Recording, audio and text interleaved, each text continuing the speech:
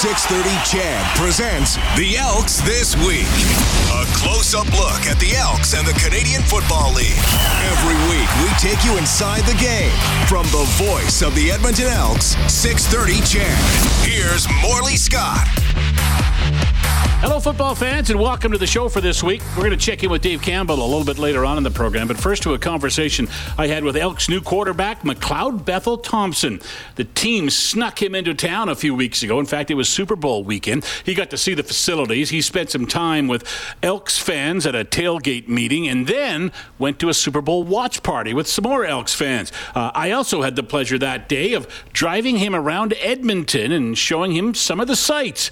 And we had this conversation in the stands overlooking Commonwealth Stadium. Just a beautiful, beautiful stadium. And the idea of filling this thing up and get the crowd rocking is really exciting. You kind of feel the chills right now. I know it's going to be lower bowl to start, but I would love to get enough momentum that we can kind of fill up the upper bowl for something later in the year and get a big fan base here.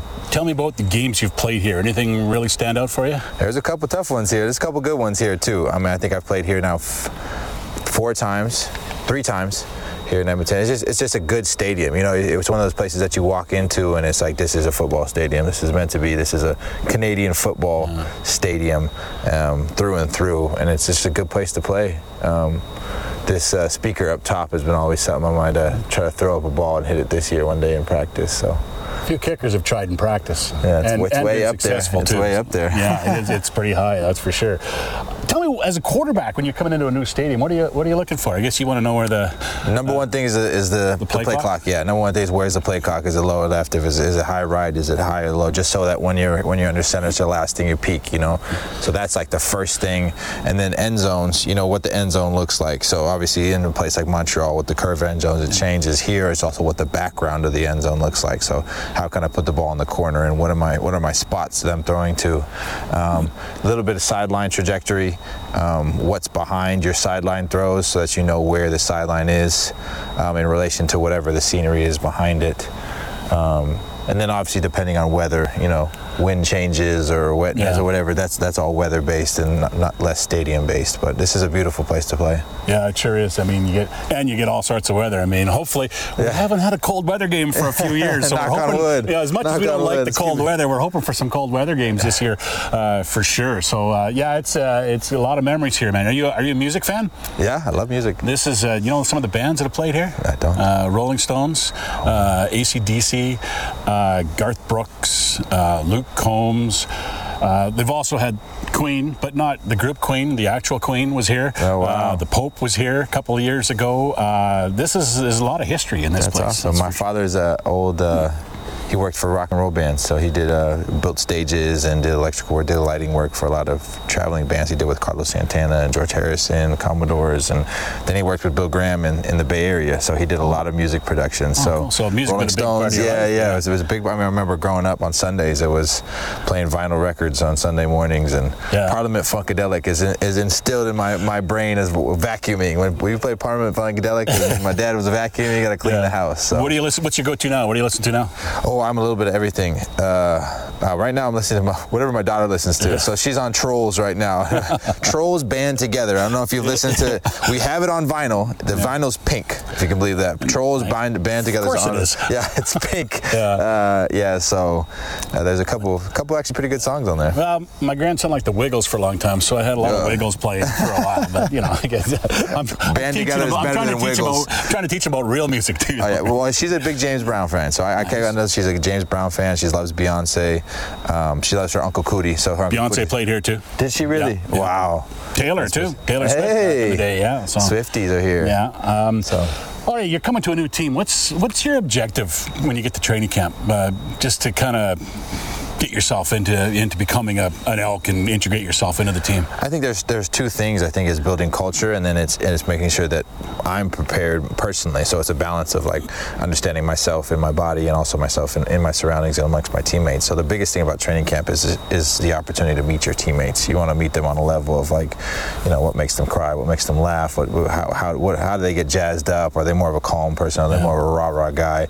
And understand that for each individual, and then to have some sort of buy-in. What is bringing us together? What is the bonds that are going to connect us? What are the sayings that are connect us? And then for me personally, it's also like making sure that I'm on a path where I'm peaking at the right time, and my process is solidified and I'm comfortable. And so when it comes to game day, it's complete freedom to perform. You reached out to many of them yet? A number of them. I still have much more work to do, but I've talked to a couple of the receiving corps, and I'm looking forward to reaching out to some more here as we get closer to May and do it slowly, but do it the right way. What was that conversation with Curly Gittins like a couple weeks ago when you got traded here? That was awesome. I love Curly. I love Curly like a brother, and he's a phenomenal football player. He's a special human, special player. He's got a special kind of dog inside of him, but a really kind soul as well, and I'm just looking forward to building more and more chemistry with him, and us, getting to know the what has already been built here too, and getting us to get to know the Edmonton experience, and us to know what the locker room feels like, and how that can all kind of cohese together and be a really good 2024 campaign. There are quarterbacks who make receivers look good, and there are receivers who make quarterbacks look good. I'm thinking Geno Lewis is in that category. Oh, Geno, man, I've been watching his game for many years, and I even told him, I think in maybe 2021 when I played him in Montreal, I said I'd love to throw the ball to you one day, just because he's so beautiful at what he does. When the ball's in the air, it's not a 50-50 ball, it's a 90-10 ball with him. So very looking forward to building chemistry with him. With a guy like him, you can argue that he's never covered. Whether the guy's next to him or not, if you put the ball in the right position, he can make a play on it. And I love those type of receivers because I'm a field thrower too. If I know where your body language is telling you to go, if I know what leverage you can get, I can put the ball in a spot where I can, situate you away from a defender. So to build that chemistry and to see how he moves and how he runs his route and what the body of his lean looks like, or what's the tilt of his head when he comes down on a high route, that I can know where to place the ball is going to be a really fun process. You got guys who are medium and deep threats, and then you got a guy who led the league in yak yards last year in Swerve. Yeah. You got weapons. It's scary, and I D-Mitch to the list, and the whole roster kind of down from there. It's Swerve's a guy we got to get the ball in his hands, early, because once the ball's in his hand, he's dangerous. With Brown in the backfield, it's a lot of pieces there that, like, is there enough ball to get them enough touches? And that's going to be a fun challenge for me and for J-Jack and for the offensive staff. It's like there's danger everywhere. So how can we put people in positions and get them the ball early and get them those touches so that rhythm and those cycles are operating fast and early. And then you got a guy in the backfield who can run the ball and swing out of the backfield and make plays too, and Kevin Brown. Yeah, Kevin. I mean, he's so dynamic, and watching the film from last year, he's just a force and he's a spark. You know those guys, you see him instantly when it's like when they turn it on, it's like a little firecracker and it takes off. So really excited to find ways to get him the ball, and including running and outside with the pass game as well. Have you talked to Kevin yet? Kevin Brown? I have not talked to Kevin. No, that's one of the calls that's coming up soon. Is there going to be a conversation about a number when you talk to Kevin? No, I haven't even broached it. I heard that's his number, and so you're number two though, right? Yeah, but I'm here for a new team, so we're gonna figure that one out as we go. So I think that's his, and we'll find it's a new situation, new space. It can be a number. Doesn't make the man makes the number. So. How long you worn number 4? Long time since high school. So my first ever number was 16, and then when I had the opportunity the first time to choose, I chose 4. It's been on and off, but I've worn everything. So I've worn, I've been on many teams in many different situations. So it's not a make or break thing for you. It's not a make or break. A lot of guys gotta have their number, right? It's how you approach it, right? If you gotta have your number, you gotta have your number. But also, I think it's understanding the situation and how it best fits this team in this situation. So, I think it'll be a nice switch. What can fans expect this year from the Elks? I mean, there's a lot of new guys. It's been well documented, a very difficult few years for this franchise. What can fans expect? I think we're going to building a winning culture. I think is the biggest thing. Is that rather than going out there and be like, oh, what team is going to show up today? You're going to see a team that's pushing to expect wins on a week-to-week basis, and that's not going to be done easily. It's going to be done day by day. We're going to practice hard. We're going to prepare to put ourselves in a position to do everything right on and off the field throughout the week, to when we get on game day, we're expecting to win. and we're going to be pushing from the beginning of the game to the end of the game. You're going to feel a force of you can't control it all, right? You can't control the bounce of a ball. You can't control the outcome, but you can control your intent and your purpose, and we're going to expect to win every time we step on the field. Are you watching video from last year, games from last year, to learn about your teammates? Absolutely, yeah. I'm working my way through and watching every position, just learn how they move, what they're good at, and I'm going to take that process slowly and make my notes, but it's how receivers come out of the breaks. It's how running backs to hit the hole. It's how quarterbacks are making their reads. It's how the O-line, what are they good at? Are they good at zone? Are they good at gap schemes? And there's a lot of really good pieces that have been put together here, so. You mentioned culture a couple times when I've talked to you. I want to go back when we talked just after you signed, and you said, really, really interesting thing to me. You said, it's even how we pick up the garbage. Yeah. Tell me about that. And you see all the great teams, whether it's down south of the border or north of the border, the great teams, how you do anything is how you do everything, So the way you pick up your tape, what do you do when you unwrap your ankles and you have that wad of tape? Do you decide to toss it on the ground, or do you decide to go find a trash can? It's the same decision as to you make, you're supposed to push the 12 yards on your depth, but the defender's not letting you do it. Are you willing to take the easy road out and get pushed and shortened to 8 yards, or are you willing to make the effort because you know that everyone's depending on you to make that extra effort? And that's a conscious decision that football allows you to learn those skills to apply to life. And that's what's so special about football, and that's what's so special about that locker room, is that you have a cohesive unit, and when we're all giving of ourselves to create a greater good, that becomes a force that can't be stopped. I love the phrase you used with me before. You said you throw that tape on the ground, you just created extra work for somebody. Yeah. And we're all in this together. You all pull together. You pull your piece of the rope, and everything's gonna be better. So that's exactly it. When you drop that, then someone else has to carry twice as much, and that creates an imbalance.